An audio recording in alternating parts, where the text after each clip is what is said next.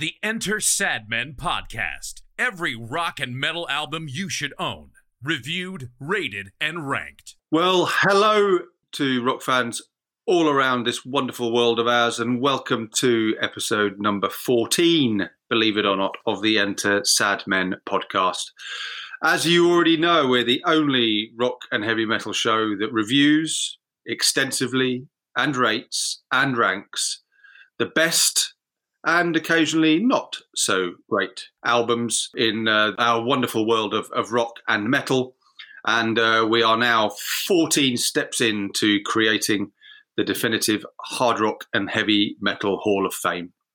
I'm here as usual with my wonderful friends Mark and Steve. We're now kicking off Crumbs episode 14, gentlemen. But before we announce what we are doing this week, we should probably talk about what we did last time. And that was Wake Up with Makeup, where we decided on 3 albums where there was just a little bit of eyeliner. More than a little bit, wasn't it? Have you managed to get on with King Diamond yet, Richard? No. Since last time, I've not gone back and listened to it. Perhaps I should give it one more try. I've been focusing on these albums now. Thank you very much. I've moved on. That was good. It was a good week, though. I thoroughly enjoyed it. It was good. So for anyone who's not caught it, go back and listen. And the reason we bring up King Diamond is it was an evening that started with the Sublime with Kiss and Kiss. It finished with the Sublime with Hanoi Rocks and Two Steps from the Move. And lodged in between was the fine Danish Satanist known as King Diamond, with his Merciful Fate's debut album, Melissa. And man, he can hit some notes. And they weren't always great notes. And this week's even better, isn't it? This week we answer the question that we posed in the questionnaire that we had to answer for the About Us section of the website, which was Maiden, Motley, or Metallica. So that's what we're doing this week. And we put all of the dates into I say all the dates, but all the dates that were relevant into a randomizer, came up with one, obviously randomly.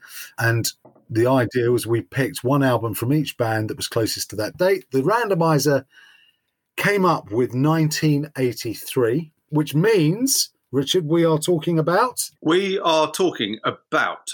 Iron Maiden's Peace of Mind. We are then talking about Metallica's Kill 'Em All. And then we are talking about Motley Crue's Shout at the Devil. So quite interesting, I think, also in terms of the where they'd got to. So there we go. Those are the 3 albums. Let's have a listen to what lies ahead. You'll take my life, but I'll take yours too. You fire your musket, but I'll run you through. So when you're waiting for the next attack, you better stand, there's no turning back. The fuel sounds, the charge begins. But on this battlefield, no one wins.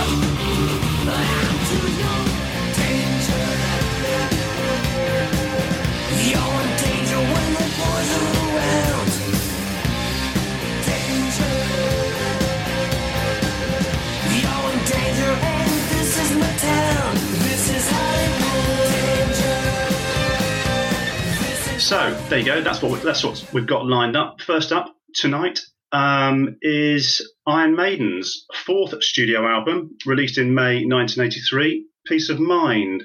Mark, give us your thoughts. Opening album sleeve notes.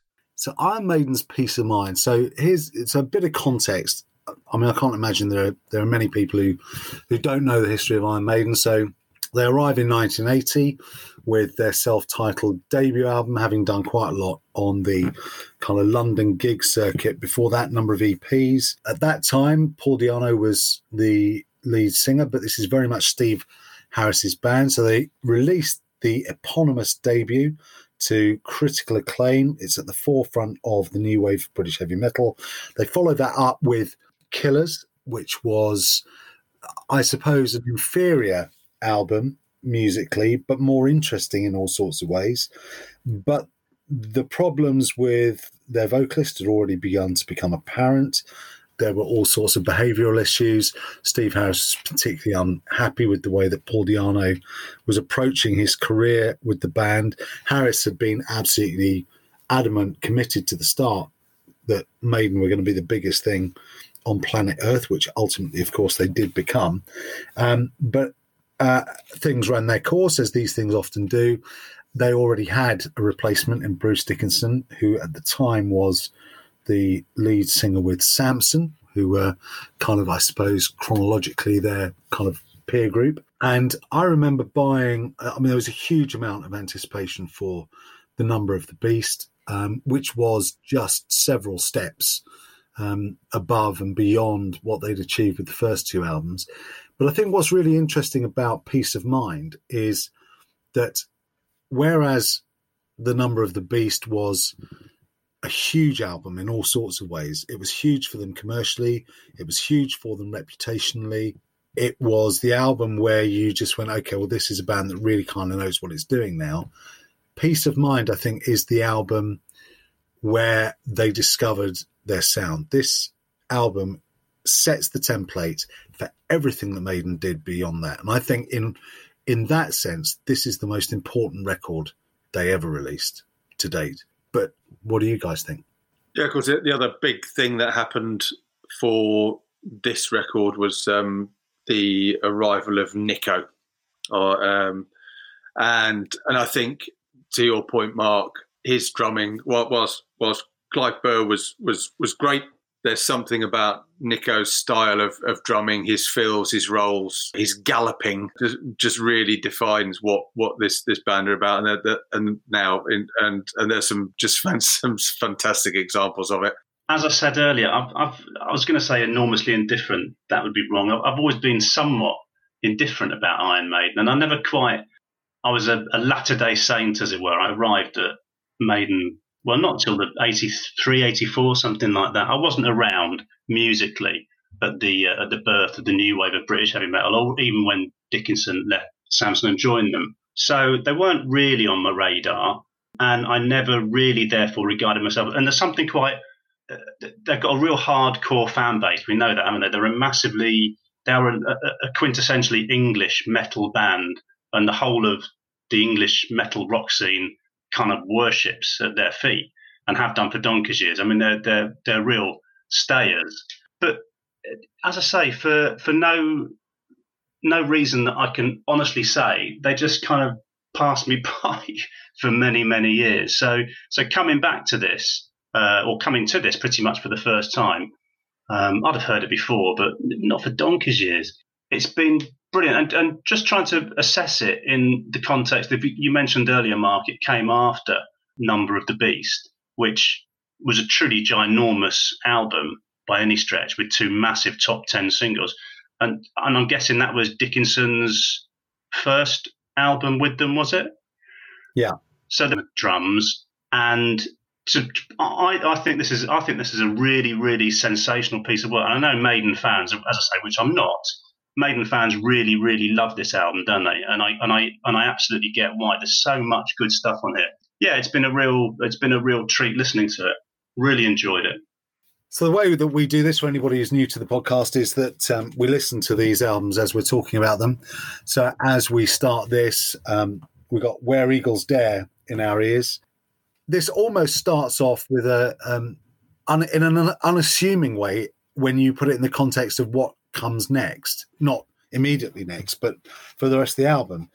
I don't think there's any hint here of what we're about to spend the next half an hour listening to. But I think the really interesting thing about this album, all the way through it, is it shows you what a private education can do lyrically, doesn't it? I can't imagine Paul Di'Anno singing about Roman gladiators, Greek mythology, biblical references, epic novels.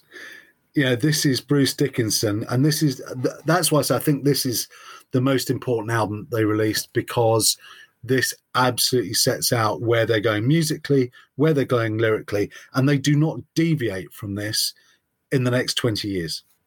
We'll come to this later. There are some where perhaps the lyrics aren't quite as sophisticated, but and they'll be the ones written by Aris. Yeah. Ari definitely, you know, he's definitely got his fingers in the pie, but you can tell that they have conceptually they've stepped up a gear from where they were with Number of the Beast. I mean, you know, Number of the Beast, they were talking about all sorts of kind of interesting stuff, but it was all fairly sort of standard heavy metal fare. You know, we got a bit more of Charlotte in the Number of the Beast, and she doesn't appear again for a while in their output. But this is a perfectly decent album opener, but I think it's dwarfed. I think it's a great opener, as you say. Given some of the variation of what's to come on this album, I think it's a good choice. How'd you get on with Dickinson's voice then? Because that's always a bit. Is that not slightly Marmite? Yeah, I think it is, and I think probably that's why I've never been a massive fan of Iron Maiden, because it's always right on the edge, isn't it, of where he can go. But like we've said with so many of the albums that we've talked about over the last sort of 4 months, he's absolutely right for this band. Personally, I preferred vocally, in terms of style, I preferred Paul Di'Anno. I thought, you know, that is also classic Iron Maiden, but it's more accessible, I think. But I love Bruce. I mean, you know, I certainly the Number of the Beast was just a phenomenal album. Absolutely loved it. I just played it over and over and over and over again. So Where Eagles Dare gives way to, I think I'm right in saying, the only track on the album that is written entirely by Bruce Dickinson, Revelations. Yeah, that's right. And starts with a hymn. Well, it's all, isn't it? I mean, it has a dual meaning, apparently. So part of it is essentially the musical sort of representation of the hymn, which was G.K. Chesterton, was it? That's right, yeah. But also it's a nod to Aleister Crowley and Crowley's belief that, Crowley thought he was the devil incarnate, didn't he? But he also believed that man's purpose on earth was to struggle with nature, and which Christians fundamentally, obviously, do not agree with. So there's kind of a dual meaning apparently to the song.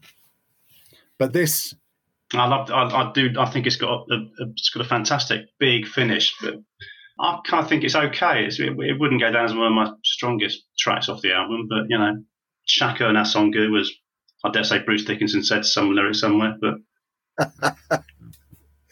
it's this kind of break in it, 3 breaks in it, just fantastic, lovely, and then into the signature gallop. Yeah, they do gallop, don't they?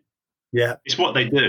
But of course, they also managed to successfully gallop their way into the charts, which, you know, you'd expect with a Def Leppard, I would have thought, for obvious reasons. You know, they looked chart material, didn't they? Maiden didn't, which says an awful lot about their fan base, that they're going to go out there and buy the singles and shove them in the charts, because no one else would have bought them. You know, my mum wouldn't have bought them. You know, they weren't top of the pops material, is what I'm saying. It would have been their fans alone that would have, hijacked the top 10. I really enjoyed properly listening to this song. Again, you need just to sit there. You need to just sit there and listen to this one. Yes, this is not wallpaper. You know, the Trooper, you can listen while you're doing other stuff. Yeah, and sing along. This is a sit and listen. Completely agree. Flight of Icarus, starts off with another signature Maiden riff, and then we go into a bit of Greek mythology, which is back in 1983 was somewhere you didn't expect to go with Iron Maiden. I'd like this song, but what was really interesting about going back to this album and listening to that whole album in its entirety, it's got obviously a great sing-along bit. It's got that great start in terms of the riff, but the rest of it is okay. I felt in the rest of the company it's keeping, it's at times a bit average. This song, it's good. Don't get me wrong. Flight of Icarus and certainly The Trooper, maybe Dial Your Boots On. They'd be the pick-out tracks that people would talk about. But going back, this isn't as good as Revelation. Well, the interesting thing is that it was the first single off the album as well, which is, given the majesty of Run to the Hills and Number of the Beast, the two singles that have been in the charts within the last 12 months. Strange call. I read an interview with Steve Harris who said he wasn't a big fan of it on the record because he said whenever they did it live, they did it a fuck sight faster, and that's the pace he wished it had been put out on the record. He just thought it should have been faster. I think this is a great album, front to back, great album. But this track is very much mid-table for me. It's an Iron Maiden standard song. If this was a different band, we'd probably be creaming ourselves over it. It could be, yeah. Brilliant live. The whole crowd singing along. But it was just interesting, as you say. I think about some of the complexity and the stuff that's on the rest of the album. So as Icarus plummets from the sky, screaming, we move into "Die with Your Boots On," which is it's better than the title. Yes, I actually really like this song. I love the chorus. I'm not overly fussed about the rest of it, but I think the chorus is great. And this is, basically, I think that the message of this song is there are always people who tell you the world's going to turn to fucking shit, and you've got a choice. You can either live your life, with all your heart, or you can give up and roll over and die. And I think I kind of quite like the sentiment of it. One of my favourite lines in the album, which is a short one that just says, "The Frenchman did surmise."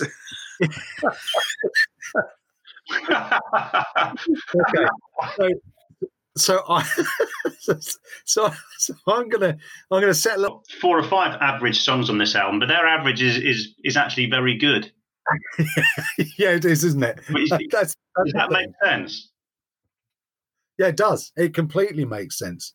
That's what I said. If the Flight of Icarus had been released by another band, you'd be going, bloody hell, that's amazing. But because it's Iron Maiden, and because they've set the bar so high with all 3 of the albums that came before, regardless of what you think about Paul Di'Anno, they were all high standard albums for the time that they were released.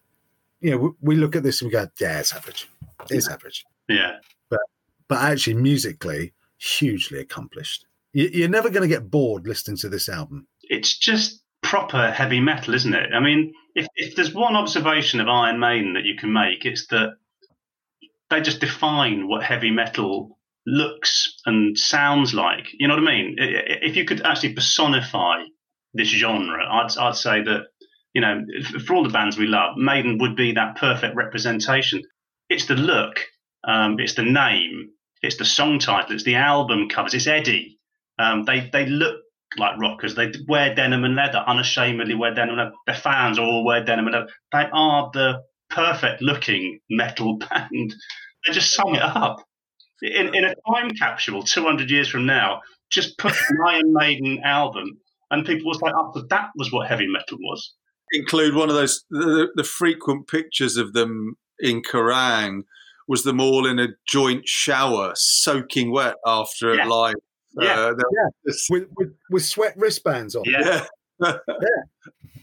Yeah, fantastic. But I tell you the other thing that I think is a hallmark of this band is they've never ever abandoned what they set out to do. If you look at all of the big bands, all of them, regardless who they are, eventually they release a St. Anger, or they release a New Jersey, or they release another Slip of the Tongue, or whatever it might be. that eventually they all want to become serious musos. And Iron Maiden are serious musos, but they've always been serious musos with a style and a stamp and a sound that they've just, that is it. That you can pick up any Iron Maiden album anytime, released anywhere, with the possible exception of the Dog's Breakfast that was Blaze Bayley. And it will be exactly the same. You will get exactly the same experience. So Die With Your Boots On has given way to The Trooper. Any battle, so long as it involves horses, Iron Maiden are that signature band. It's true. Yeah. that war was made for Iron Maiden. It really was. I tell you what, of all the Maiden songs, I've only ever seen them sort of 3 or 4 times, but of all the songs that they do that takes you to them live, this is the one. Probably because of those opening few lyrics, that when 60,000 people, if you're there, when 60,000 people are with them, are just, belting out, "You take my life, I'll take yours too." It's a real sort of rat-a-tat crowd pleaser, isn't it? It's an absolute crowd pleaser. And I don't think it's a great track, but it's brings the theatre out in them, doesn't it? I still love it. It's one of my favourites. I mean, it's just classic Maiden. I mean, the dual guitars with absolutely thundering bass. That was Cross-Eyed Mary, wasn't Indeed, it was Jethro Tull. Yeah. She'll be on horseback, won't she? I mean, that's a given. Blinkered Mary. Yeah. The other thing about this track for me, it's 4 minutes. It's perfectly packaged. And now we're on to side 2 of the album, and Nicko McBrain's Backward Message. What has anybody worked out what that is? I haven't. It's just brilliant. Because they were, it was their response, wasn't it, to those accusing them of Satanism and everything else. So he's doing an impression of John Bird doing an impression of Idi Amin. Because the first sound, because it's backwards, that initial sound on the backwards masking, a short story by someone called Ramsey Campbell in 1964, The Inhabitant of the Lake. This is my least favourite track on the album, I have to say. It's what? Sorry, Mark. It's your least favourite. Yeah. I love it. I really like it. Yeah. I really like this. It was a real grower. Dickens's voice, the notes he hits in this, I really, really like. Still Life gives way to Quest for Fire, which, for me, this is the point. If the album sags, it's this track and the one that precedes it.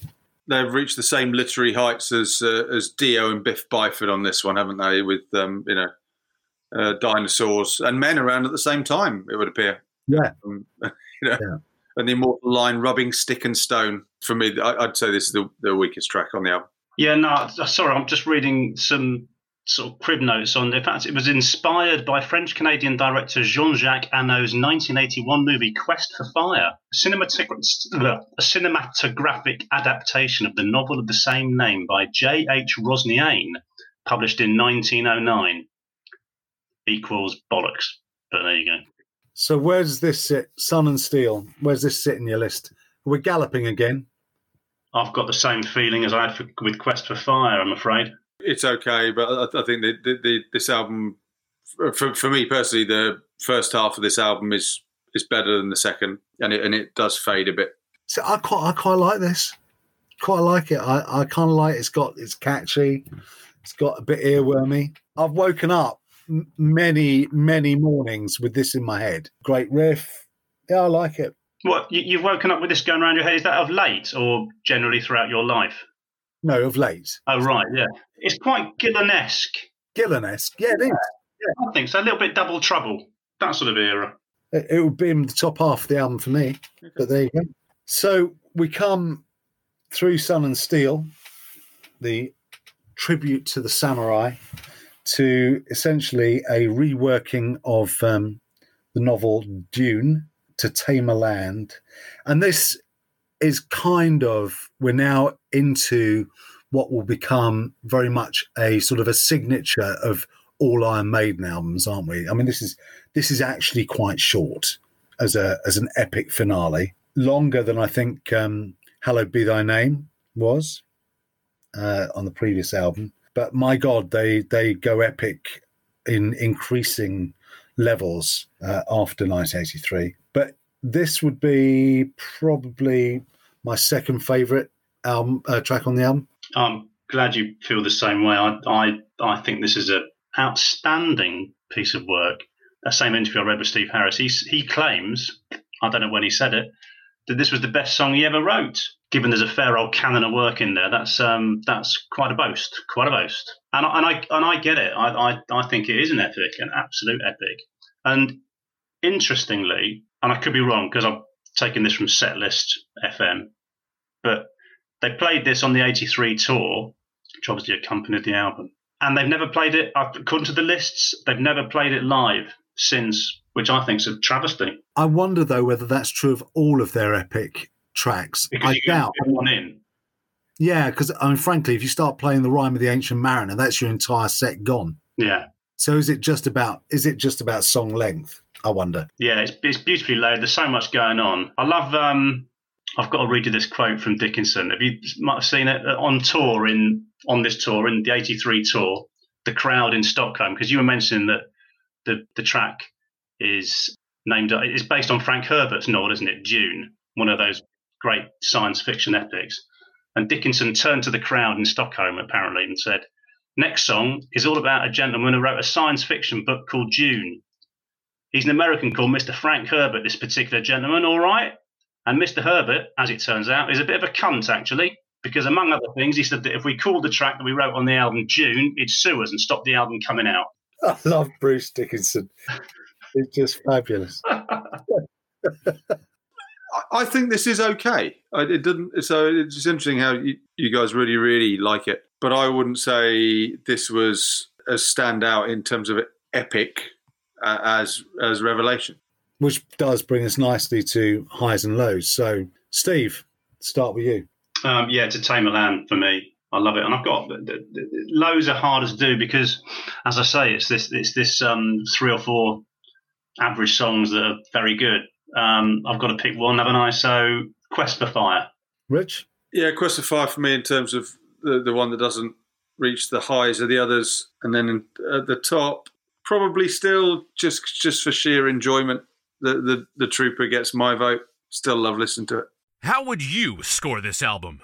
Post your rating in the comments section of each episode guide at www.entersadmen.co.uk, and we'll add it to the Listener Hall of Fame. So there you go. As To Tame a Land reaches its conclusion, so do we with Iron Maiden's Peace of Mind, their 4th studio album from 1983, and the first of our trilogy from the same year. It's time now to close the door on Iron Maiden and open up the door on, for the first time in 14 or 13 episodes, maybe the biggest band of them all, although not at this point, Metallica and Kill 'Em All. Opening album sleeve notes. So yes, Kill 'Em All, I think recorded a similar time, and but released 25th of July in 1983. So Metallica formed obviously by Lars Ulrich, then with James Hetfield back in 1981. So they'd had a few early bumps along the road. They obviously parted company just before Kill 'Em All came out with dear old Dave Mustaine, but it wasn't really until Ride the Lightning and then Master of Puppets that it really sort of received widespread listening and all the critical acclaim. And I think I'm right in thinking that Kirk Hammett learned all of his guitar parts on the flight over to New York, didn't he? To the studio. Yeah, and he hardly wrote any of them, did he? No, and he was told, wasn't he, just to replicate what Mustaine had done. Yeah, pretty much. Which must have been particularly galling, although I think we do get a bit of his individuality on the album. Yeah, we do. I came to this the wrong way around as well. I heard Ride the Lightning first, but Your Flat in Hastings. So yeah, loved Ride the Lightning. Thought that was astonishing. So and then came back to Kill 'Em All post Ride, and it's just a very, very different piece of work given how close they are in terms of proximity. Very, very different. Very, very different piece of work. Very raw, and with the spoiler alert. I mean, you sent a message out on WhatsApp. It's a top 10 album. Bar ... We'll come to the track that brings it down. Anyone who's heard it will know exactly what we mean, presumably, because it's been a brilliant listen. Do you know what? I having heard Ride the Lightning in '84 and then coming to this, I didn't, when I first heard this, I didn't much like it. There were a couple of tracks on it that I absolutely loved, did absolutely love, Seek and Destroy and Whiplash. But the rest of it, it wasn't the same. It wasn't the same as Ride the Lightning. It was a completely different sound, completely different tempo. Some of the tracks weren't, but actually, come Ride the Lightning, For Whom the Bell Tolls, Escape, Fade to Black, they had slowed everything right the fuck down, hadn't they? Fight Fire with Fire and Creeping Death and Trapped Under Ice were exceptions. But this all seemed to be 100 miles an hour. And actually, it has been quite a long time since I've played the album all the way through. And if I'm being absolutely honest, I had a slight feeling of trepidation when this album came up on the randomizer, and I just thought, okay, so for me, this is possibly, let's ignore anything they did after Reload, because frankly, it's mostly shit. But of all of their kind of stuff up to Reload, this is probably, in my head, the least favourite album that they've done. But with the benefit of all of those years and the benefit of a slightly more, older, if not wiser head on my shoulders, you're absolutely right. This is just a great album all the way through. And I bet you've had a smile on your face all week listening to it, haven't you? Yeah, absolutely. Yeah. I think it sags a bit in places. I think there are a couple of tracks where you go, okay, well, that's, didn't quite get over the hill, but nothing that you'd go, I didn't enjoy that. One, but we've already referenced. But yeah, I think it's a great album. Had a ball listening to it. This is like no other album, is it? I mean, this in terms, the production could have been better, and so there's the odd saggy moment on it. But it's a debut album that says we're Metallica and we're going to change the face of music. It is a pretty hefty opening statement. All of the base ingredients are there, aren't they, on this? Obviously they get more and more refined in subsequent albums. And the other thing for me is you can hear their influences in this album. You can hear Diamond Head. You can hear Motorhead. This is where it all began. This is where the Colossus that is now Metallica started out. So it's been great. I like all of the albums, but it's still my least favourite of their catalogue up to 1995. But as a symbol of how the genre was about to change, absolutely, so influential, so important. And so we begin with Hit the Lights, and I presume a start where they wanted to, demonstrate some live credentials. But for me, which is fine, but I think they should have started with the riff. But it's great all the same. It's a brilliant, brilliant start. You're right, actually. I've not quite analysed that. That is quite a curious choice of opener, isn't it? A little bit. Given what's just followed, it would have been better they started with the plectrum down the strings and bang straight into it. But it's a minor point. It's a very minor point because it's a brilliant track. It is a brilliant track, yeah. I mean, surely the first discussion point is James Hetfield's voice, isn't it? Just to think, a calendar year later, and it literally is a calendar year later, they released Ride the Lightning. And within that short time frame, and that is a relatively short time frame, the band had, improved beyond recognition as a songwriting unit, as a musical unit. But, most notable of all, Hetfield as a vocalist has transformed beyond recognition almost. You listen to this, if you'd come to this after, say, Master of Puppets, you'd think, well, who was the singer on the first album then? That's right.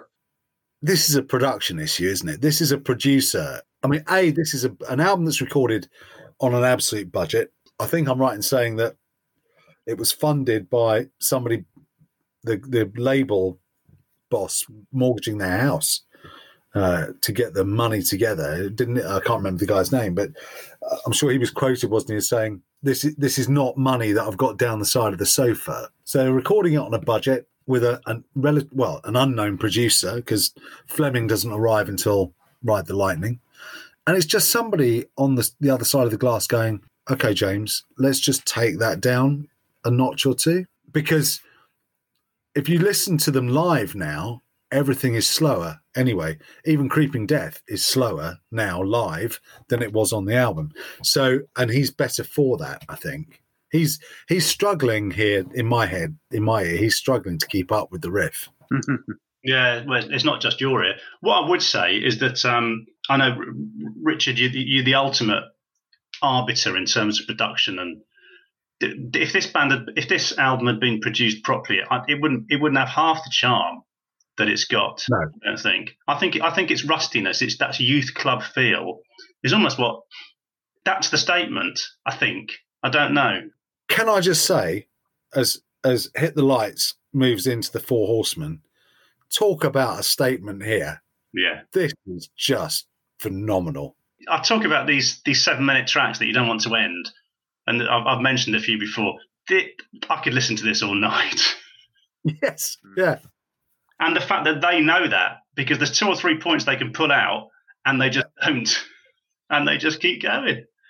And how many? I meant to count and didn't, but I think there are about 7 time changes in this. Yeah, song. Yeah, which is a sign of things to come, because you question their songwriting ability in some of this. Well, not question it, just observe the fact that it's pretty primitive. But yeah, this is a little vision of the future. Real complexity on here. I can really hear Diamond Head influences in this whole song, and I think quite a bit of Mustaine, the riffing that he's really, really famous for, and also shows what a good bassist Cliff was. He didn't need to do an audition later on in the album. Yeah, this brilliant second track. Mustaine wrote it, didn't he? Or he brought a version of it with him, didn't he, from the band that he came from before? Onto Killing Is My... Yeah, and he took it onto Killing Is My Business, didn't he? Hetfield added bits in, didn't he? Because the shorter version, well, the mechanics is basically the song, isn't it? And it's On Killing Is My Business. And I think it's on this track as well, and particularly now, the moment that we're listening to, where you really do get an insight into where they're going to go. We look back, we go, oh yeah, okay. You can hear that in every album now. I mean, this wouldn't be out of place on Master of Puppets. Is this the defining? Is this that route that actually thrash metal really did originate? I mean, because you got all of the influences on it, and then there's just so much in this song that goes on. Metallica, Megadeth. I mean, it's. Well, you listen to this, don't you? You just think, if you're in a band in 1983 and you put the Four Horsemen on, you're listening to that going, well, fuck me, anything's possible now. Anything is possible. Or you just say, that's it, I'm going home. Yeah, or you do that. Yeah. Well, that's the interesting thing, isn't it? To do it because if we presume that thrash metal, they're not the pioneers of thrash metal. Clearly, I mean, you look at Anthrax have been around, and Overkill, and Motorhead, for God's sake, Venom, but to so early in the thrash genre to be able to blend it into this shape, get it into this shape, that's pretty impressive. And you're right, Steve. This could be going on in March next year, and I'd still be absolutely loving every single note. Yeah. It's just phenomenal, isn't it? It's just a great track. So the obligatory Life on the Road song. Yeah, I mean, track 3. This is a trio of openers. Is again in sort of setting out what they're about. There's the fist in your face of Hit the Lights. There's the complexity of the Four Horsemen, and then this is and we can also do things ridiculously fast. Yeah, and simply. The first minute and a half of this is them saying, punk fans, you can come and listen to us as well. You'll like us, because this is pure punk, isn't it? It's just until Hammett comes in with an explosive solo. But yeah, the only song on the album where Lars Ulrich doesn't get a writing credit. I don't know what that says, but apart from the bass bollocks, I don't know what that says, but yeah. He deserves a medal for drumming this fast. Yeah. So then we're on to track number 4, Jump in the Fire. It's a good track. I think they sort of hit a groove, hit a nice groove with this one. I don't know what. I haven't got much else to say about it, if I'm honest. As soon as I heard it, I thought Mustaine again.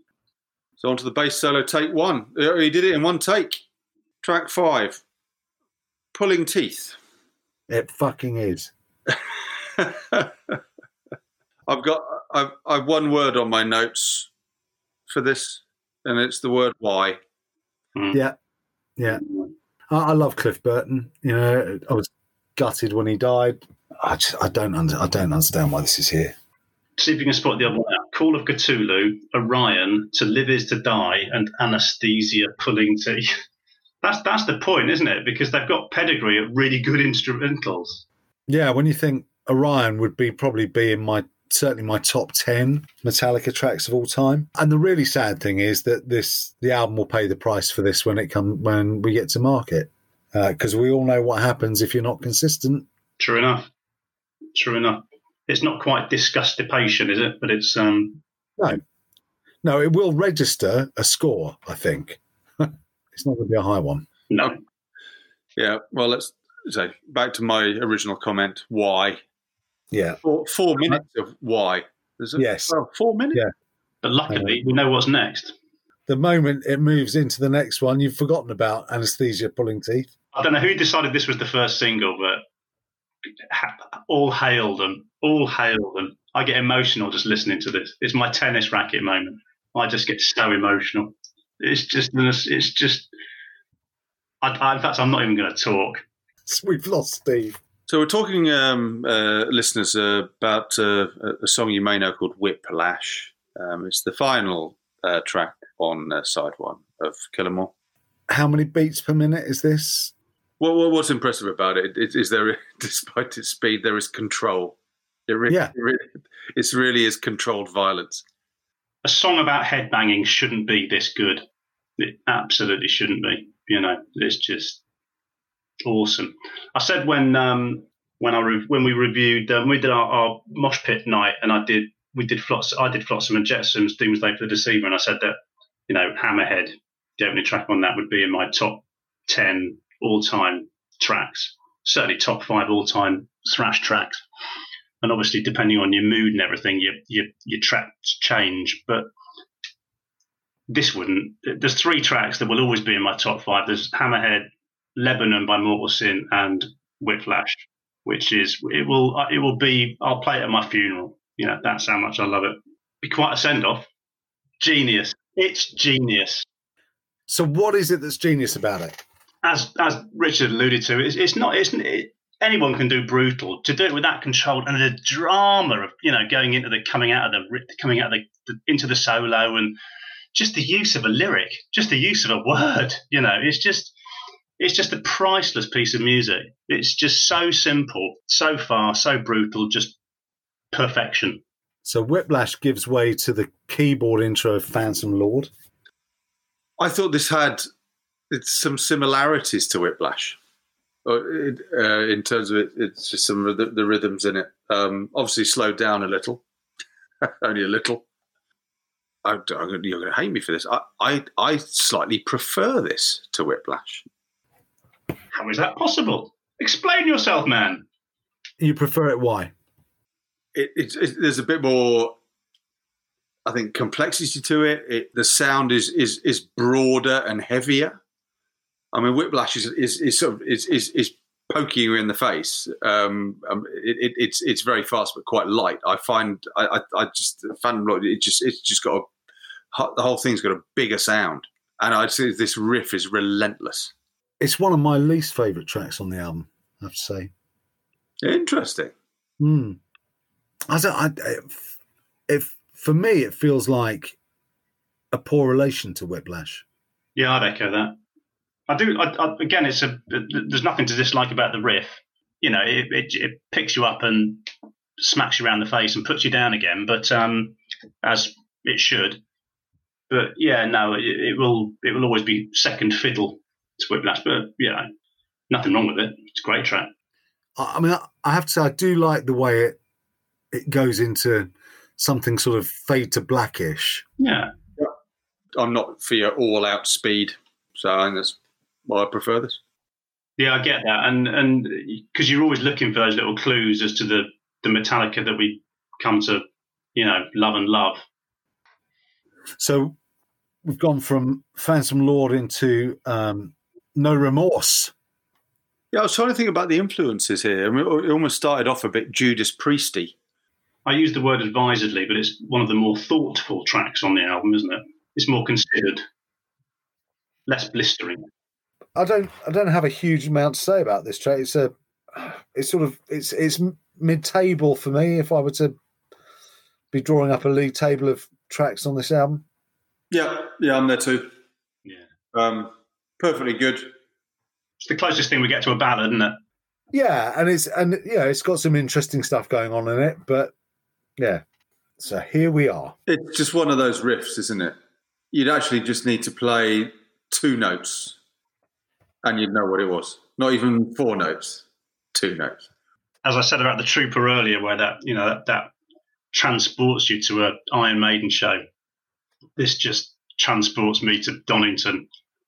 Just takes me to a Metallica show, and you can just feel the earth move as everyone moves with it. It's just such a chugging riff. It's just brilliant piece of work. When this appears on Live Ship, Binge and Purge, the kind of the live box set, I think it goes on for about 23 minutes, which frankly is about 4 days too short for me. I absolutely adore this track. Yeah, it's incredible. Just you talk about control. It's pretty slow compared to the most of the rest of the stuff. But it's the pent up rage in it. Mm. It's what bubbles underneath that does it for me. It's not the overt kind of speed, although it does go into a very quick riff. But it's just relentlessly sinister. Steve mentioned at the outset about the production, and we discussed that this is like a photograph of this band at this time, and it would better production spoil it. I mean, this track's a classic example. It has got a unique sound, so you can destroy it. But actually, production on it is shit. The bass is nowhere in the mix, and the guitar is quite thin, but nevertheless, it still comes out heavy. This recorded again with modern production would just be huge, but it's still the best track on the album for me. Yeah, I mean, this was a no-brainer before I even started Hit the Lights. It was this was only going to go in one direction for me. Steve gets teary over Whiplash. I get teary over Seek and Destroy. Quiz question for you boys: only 2 Metallica tracks have been played live more than Seek and Destroy. Creeping Death. Mm-hmm. And second one's more of a surprise. Am I Evil? No. Oh, okay. I'd say Bell Tolls. Or Battery. Puppets. Puppets, of course, Puppets. No, this just takes you somewhere, doesn't it? And it's just the way they just drop back into that riff. It just does me in every single time. And then we finish with Metal Militia.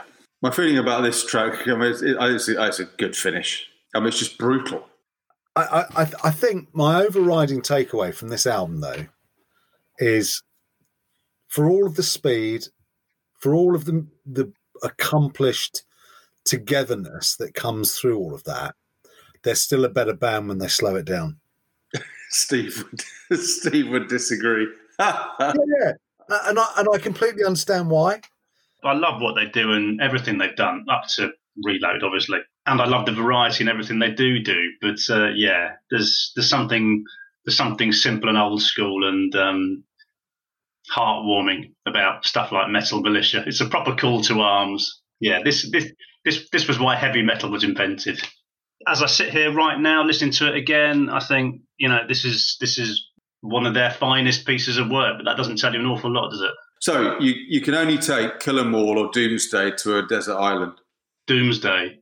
I've said that before because where this I do love Speed as you rightly say, but you know I also accept that there's more to an album than just Speed. As much as I love it, I like to see it as part of a product, and therefore Doomsday is the more complete album. So we have reached the point in the album where we need to talk about highs and lows. I don't think there's any doubt where Steve and I have gone with highs, but we'll just, for formality's sake, cover that off. Well, let's start with you, Richard. Where have you got to with highs and lows? Apart from Pulling Teeth, which is in a hole, I think probably the not so strong songs for me is probably Motorbirth, Jumper in the Fire. I think, as I said, then there's a collection of tracks that are all just brilliantly up there for me. I mean, Hit the Lights, Four Horsemen, and Phantom Lord. But then Seek and Destroy is just gets it by a nose for me.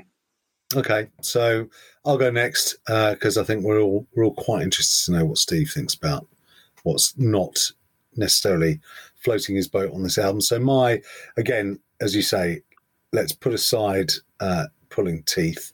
I think out of a very, very strong field, Metal Militia is probably the next up. And yes, for me, I'm with you, Richard, Seek and Destroy every day of the week. So Steve, we know what sits at the apex of your triangle. What sits at the base? Well, we know what sits at the base as well, so we've got to ignore that one. Yeah, I don't know, No Remorse probably, but there's not a lot in it. That would probably be the weakest of them all for me, but it's not weak. Not weak in the slightest. How would you score this album? Post your rating in the comments section of each episode guide at www.entersadmen.co.uk, and we'll add it to the Listener Hall of Fame. So there we go. That is Metallica's debut album, Kill 'Em All, from 1983. And time to move on.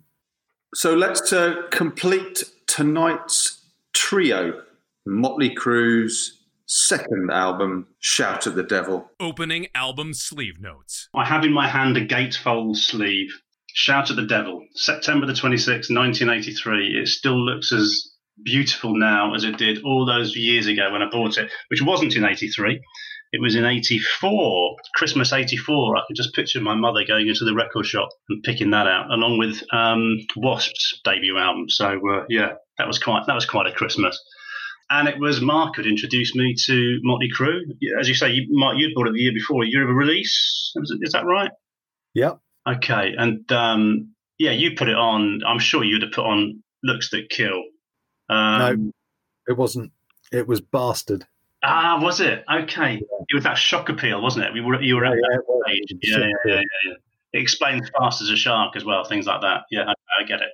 But anyway, and when I saw these boys, I mean, we knew about glam rock, we knew about pop stars, rock stars in makeup, but this just took it to a new level, and I wanted to be any of them. Well, perhaps not Mick Mars. I wanted to be the other three. But there was just something mesmeric, eye-catching, joyful about Motley Crue. They divide opinion, but then, glam, sleaze, hair, metal, call it what you will, does split opinions. But, I've just had an absolute blast revisiting this album this week. I've had so much fun because I don't play it enough. And, I've had a treat. Mark, have you enjoyed? I know you must have enjoyed it. Oh, it's been wonderful, absolutely wonderful. And I would venture to suggest that this, ignore for a moment or disregard for a moment where we might think it is in terms of musical accomplishment. I think this is the most consistent album we've listened to in 14 weeks, because I think every single track is absolutely on the money for what that track is. Yeah, we talk about consistency being the key to doing well in the Hall of Fame. Well, you can be consistently shit, frankly, and you can be consistently brilliant. For me, this is consistently brilliant, but I think that's probably consistently brilliant because of where so much of this comes down to context and where you are in your life at the time. But this all comes down to where I was at that time in 1983. And I think one of the issues with Motley Crue is that they're really easy to take the piss out of. And, Rolling Stone, who I loathe with an absolute passion for their pretentious wankiness, I think this kind of sums up Motley Crue for me. Robert Christgau, who is possibly the most self-indulgent, anally retentive reviewer I've ever come across, was absolutely scathing about this album when it was released in 1983. Absolutely scathing. 12 months later, it was voted number 44 in the 100 best heavy rock albums of all time. So, on the one hand, it's really easy to dismiss them as kind of bubblegum pop, pop rock, shock rock, whatever you want to call it. On the other hand, you go, they were really, really important culturally and influentially in the evolution of that type of music at the time, and that kind of West Coast sound, that kind of Hollywood, LA sound. So for me, it's bags and bags and bags of fun. When you know the backstory and the bad behavior and all the rest of it that went with it, that just kind of intoxicates it a little bit more and makes it even more hedonistic and appealing and aspirational, I suppose, for somebody who's sort of like 18, 19 at the time. Yeah, I've had an absolute ball, but I absolutely love this album, and I always have, and I always will, and I don't care what Richard says. So go on then, Richard. I think aside from the bass solo on the last album, actually we've had 3 pretty consistent albums tonight, and I've really enjoyed listening to it. What's interesting about this album, of course, is it's nasty and it's a bit sleazy. It's not big. It's certainly not clever. It's a lot of fun, as we say, but it was also heavy. I mean, when they wanted to get heavy, they could get heavy. There's some riffs on here that kicked ass. No two ways about it. They were a really, really tight band. You're listening to the Enter Sadmen podcast. We're talking loud. So, Shout at the Devil, as I say, 1983, September 83, and Motley Crue's second album, Too Fast for Love being the opener. This was very much, as Mark said, Nicky Sixx's band. He was front and centre. Born from the remnants of a band called Sister, which was Sixx and Blackie Lawless. Can you imagine? How toxic is that? Sixx did go on to perform in another band, but you're just drawn to that as for the inspiration for this band, surely. Because there was a whole lot of OTT theatre, special effects, all the satanic icons, some of which have sort of transferred to this album. Cabaret, just pure cabaret. And Sixx went on to do another band called London. That didn't last. But it was the stuff with Sister that he brought to Motley Crue, and with Lawless's blessing. And that's why we've got, this really theatric. The whole album, the cover, the music, it's theatric, and it starts theatrically within the beginning, this talkover, which is voiced by one of their engineers, apparently. And then it goes into their most played track live. How about that? Shout at the Devil, the title track. And it's quite the opener. Sets its stall out, doesn't it? Apparently it was going to be called Shout with the Devil originally. Yes. But there was enough. We've talked enough about the PMRC and 1983 and what was going on. And the suits at the record company said, bollocks to that. Let's just get rid of the with. We got to sell this bitch. So shout at the devil it become. Hey, we got to sell this bitch. If you believe Nicky Sixx, his view is Elektra did nothing with this album. He says that the fact it was successful was all down to Motley Crue. Yeah, and I can hear him saying it. Modesty ever his strong point. He's right though, and it shifted about 200,000 copies in the first couple of weeks or something. So whoever wove the magic, and it probably was Sixx, because if you know anything about the Crue in their latter life, they are super shrewd businessmen. They know a thing or two about the industry. So there we go. Shout at the Devil, the opener, the title track, and it's a cracking way into the album. Yeah, it's a great opener. The other thing that hits you with this is the production. This album's got such superb production. It's such a big sound, as well as being a great track. It sets out the stall in terms of how good this album sounds. I mean, they had this amazing sound from the beginning, didn't they? So the opening of Looks That Kill, and I don't know where you are, Steve, but it's February the 14th, 1986 in my head now at Hammersmith Odeon, which is Looks That Kill opening the Theatre of Pain tour. Oh my God. I mean, this is just my favourite track on the album. It just drives along so beautifully. Rather like you on our way to Hammersmith Odeon that very night when we look like a right cut. It's one of my abiding. This is the crew. This is what the crew does to you. It brings back some memories you'd probably rather forget. But we went to a crew gig, me and Mark, and we thought we'd dress for the occasion.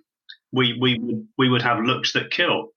We just looked like a couple of twats. So we raided Mark's mother's makeup joint.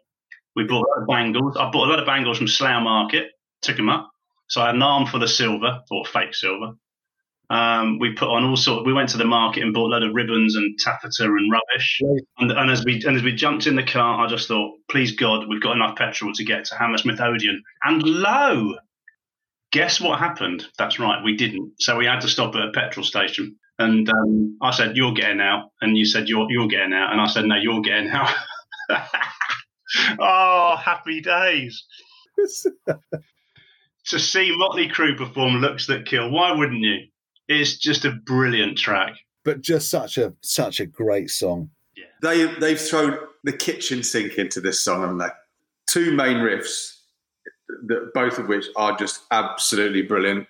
Mick Mars, I think, writes the dirtiest guitar riffs in the world. Yeah. No, I agree with that. Yeah. And Tommy Lee's drumming. And I was slightly hurt by the underwhelmed look on your face. Proudly makes it onto the PMRC's Filthy 15, by the way. That's such a mean guitar riff through the chorus, isn't it? Just brilliant. I mean, to be honest, if you're a relatively young band, you want to be on the Filthy 15, don't you? Parental advisory, explicit lyrics was a positive plus and a badge of honour. If I had that sticker, you wanted it, didn't you? I mean, this track for me, it's good, it's fine, not as good as a lot of the other company it's keeping on this album. So side one finishes with, first of all, there's an instrumental, God Bless the Children of the Beast, which doesn't merit mention because it just doesn't. And then we sign off with Helter Skelter, the obligatory Beatles cover that so many rock bands seem to feel the need to have to do. Luckily, it's Motley Crue, so they do it brilliantly. Nicky Six described the Beatles as fucking wimpy. Didn't stop him doing a cover. Also counts the White Album as one of his favourite albums of all time, Mike. That's right, yeah. Well, I guess his point is actually you can really heavy their tracks up, can't you? It's a good cover. They've dirtied up that riff. Yeah, it's good, yeah. It's not Megadeth's Boots. So side two kicks off with, I suppose, the fastest track on the album. I mean, to be honest, this is an album that I think is the second side is better than the first side, if that's all possible. So Red Hot is just relentless. You get on for the ride, and it's a hell of a ride, Red Hot. Yes, again, we've got a vocalist who splits opinion, Vince Neil. I don't think on any scale we could ever accuse him of being a virtuoso singer, but yet again, absolutely right for this band. And we've seen him struggle live, haven't we? Remember was it Wembley? Wembley, yeah. Wembley. Yeah. Admittedly, it wasn't at a good time in his life, but then he quite often hasn't been. You're right. There's so many bands like this. LA Guns, Faster Pussycat. They're just. The vocalist is almost the look comes first and the rest follows. He can sing. Michael Monroe, he can sing. That's all it is. It's nothing great. Right for the band, yeah.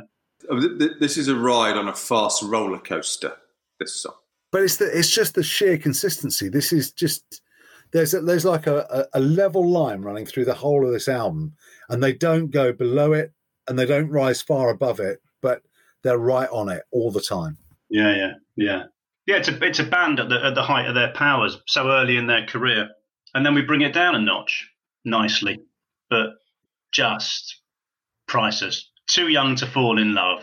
you just move as soon as it starts. You just want to move with it. It just another driving track that picks up, and it picks you up. And interestingly, is there a weak link in Motley Crue? If there is, it's Mick Mars, because he is what he is. But he comes to the party in this track. What I think about this track is it's of its time and yet timeless, because this is, if you want to define 1983, 1984 in hard rock and heavy metal, and particularly in glam, this is it. This is the poster song for where this music was at that time. But you have to do it right. You have to do it well, and they've done it. They've done it brilliantly, beautifully. You know, Nicky Sixx says it's his favourite ever song. Does he really? I've not read that. He does, yeah, in one of his many biographies. There's a lovely groove about this song. They weren't afraid to use the extra percussion, were they, in terms of... I think a lot of that is down to Tom Werman as well. Tom Werman, however you pronounce it. Yeah, they've got a master producer working with them. The harmonies on this song, perfect. Yeah, they're not complicated. They're not operatic or symphonic. They're just right for the song. Mm. Which is an observation you make about so many of the songs, aren't there? That they just got it right. They got the right feel for each song every time, you know. Well, it's interesting what you say earlier, Steve, about Mick Mars, because like that, the riff made that song. Mm. His riffs are so simple, but they are incredibly effective and just right, you know. Mick Mars is never going to be anybody's favourite ever guitarist, you know, on his own. But in that band, absolutely vital to how they sounded. And so to Knock 'Em Dead Kid, which is on the album sleeve, is cheekily dedicated to the LAPD. So this follows a run-in that Nicky Sixx had with what he thought was a bunch of bikers, but turned out to be a bunch of undercover cops. One of whom he managed to smack across the face with a chain he was wearing as a belt at the time. And the bit of this that makes me laugh is what those cops must have thought being confronted by Nicky Sixx with the hair and, you know, and that look.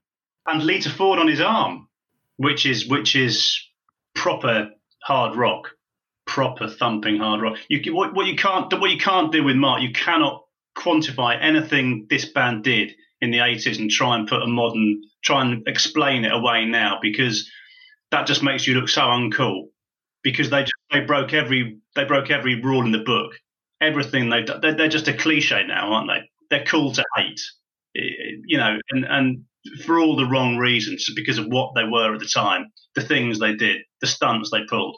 Now you have to apologize for liking them. I'll never do that, you know, just because, you know, the drink, the drugs, the drinking your own piss, and the oral sex everywhere. Yeah, the whole thing. It was just public shows of debauchery. But, you know, I'm slightly jealous, if I'm honest. Not slightly jealous. And I've got no shame about that at all. And I'll tell anyone. There aren't many sloppy seconds. Not many people's sloppy seconds I'd have had, but any one of theirs, frankly. Oh, dear. Talking of sloppy seconds, we move on to 10 Seconds to Love. See if you can guess what it's about. Touch my gun, but don't pull my trigger. Let's make history in the elevator. I mean, I could run through it all, but I won't. Yeah. Reach down low, slide it in real slow. I want to hear you roar. My gun's still warm. Yeah. Oh, dear. I'm just slightly disappointed that he was only 10 seconds. Because frankly, even I can beat that. Yeah, I think this is quite heartening. Yeah, it makes me think differently of myself. Yeah, it's sleazy. It's certainly sleazy. I felt this had quite a bit of Kiss in it, in terms of because obviously they crossed paths with Kiss, didn't they? And this could be a Kiss song, including the lyrics. Yeah. Kiss, they fell out with Kiss, didn't they? Kiss accused them of being just too wild. How wild is too wild? We've made it, guys. We've made it. Kiss think we're over the top. This is their over-the-top Love Gun. They must have thought, actually, lyrics in Love Gun are a bit too subtle. A year after this album was released, or a little over a year after this album was released, I find this quite prophetic. This could almost be dedicated to Razzle, couldn't it? Mm. Yeah, so within a year of this, for those who don't know, Vince Neil was driving a car with Razzle, the drummer of Hanoi Rocks, somewhere in LA. Car crash. One of them died. Obviously, one of them didn't. And yeah, desperately sad story. Neil was pissed, wound up doing time, and Hanoi Rocks were effectively no more. Yeah, it was a desperately sad story. And I'm with you. This song always just, makes you think. Gets you thinking of that. But it's such a good song. It is a good song. So it shows you what they could do when they just dialed it back. Yeah. I mean, it does sound like a Hanoi Rocks song. This could have sat on Two Steps from the Moon. But that shouldn't be a great surprise, should it? Given that, I wouldn't say, the Rocks begat the Crew, but, they were clearly a massive influence on a lot of bands, the Rocks, including Motley Crue. I remember in the same session where I played You Bastard all those years ago, this came on, and I remember, I can even remember where we were sitting in the flat, and you went, well, if you paid me this to begin with. I bet. I fell in love with this straight away. It is a brilliantly crafted song. It's an interesting sign-off to the album, actually. But well, it's Shout at the Devil's Home Sweet Home, isn't it? Yeah, absolutely. Yeah, this is my town. This is Hollywood. It's a real statement. And from a band that more or less owned Hollywood. Yeah, at that point. Absolutely. And there were, and if you doubted it, we're saying it right here, right now. Yeah. Brilliant. Well, I've enjoyed talking about it as much as I've listened to it. We need to do some highs and lows, boys. It is the cover for me as the lower point, Helter Skelter, and Looks That Kill is my high.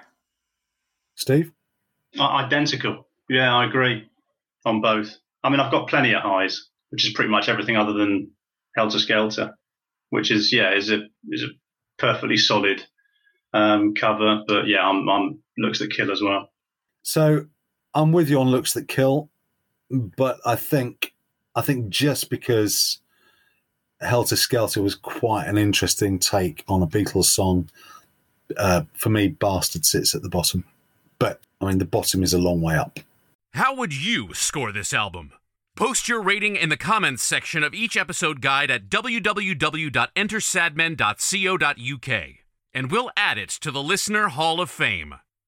So that completes our listen back to the three albums from this episode, in which we sought to at least part answer the question that we were asked in the questionnaire for the website on whether our preference was Motley, Maiden, or Metallica. And I say in part because we've got nowhere near listening to the back catalogues of the entire back catalogues of these bands. So it's going to be an answer that's given in 38 parts or whatever, but might as well do part one now and rank the three albums as we are contractually obliged to do. Reviews complete. Initializing rating process. Right, so done and dusted. The 3 R's in Enter Sadmen lingo are to review, rate, and rank. We've done the reviews, had great pleasure reviewing Iron Maiden's Peace of Mind, Metallica's Kill 'Em All, and Motley Crue's Shout at the Devil. And now we have rated them as well to find out where they will be ranked in the Hall of Fame that we are assembling. So first up, Mark, was Iron Maiden's Peace of Mind. Do you want to talk us through the scores? Yes. Okay. So this was Iron Maiden's fourth album, the one that probably arguably set the template for the band moving forward and ever since. And the scores were as follows. Steve, you gave it overall a 7 point, well, all the ones, 7.111111111111. Richard, you gave it 7 point, all the twos, and I marked it slightly higher at 7.3667, which means we pretty much agreed actually on the quality overall, and it came out with an overall average score, which we get by adding our album scores together and then divided by 3. So it came up with an average album score of 7.23 recurring, 7.23. Yeah, that's interesting stuff. Second album was Kill 'Em All, Metallica. Richard, do you want to go through the numbers on that one? Yeah, so Steve, you were out front in our scores, varied a bit more on this one than Iron Maiden. You gave Kill 'Em All overall an 8.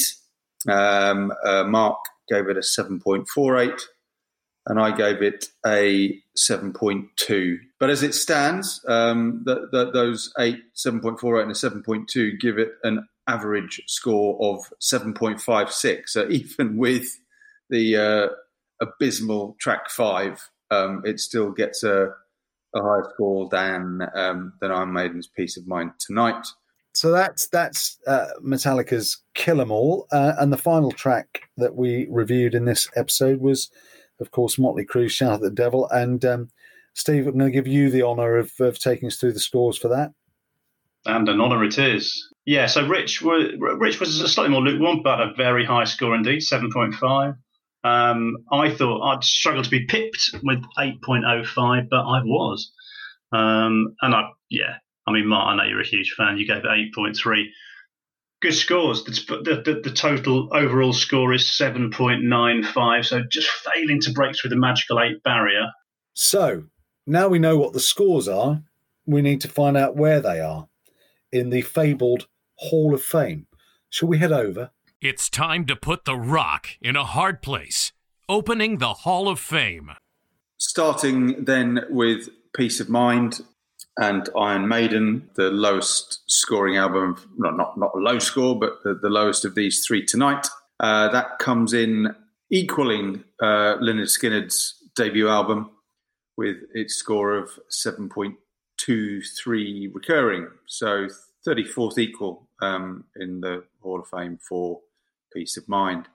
Then Kill 'Em All by Metallica just fails to break into the top 20 with its 7.56. So they're at 21st, just a tiny bit below REO Speedwagon's High Infidelity. But interestingly, between the 3 of us, it just nudges above Flotsam and Jetsam's Doomsday for the Deceiver.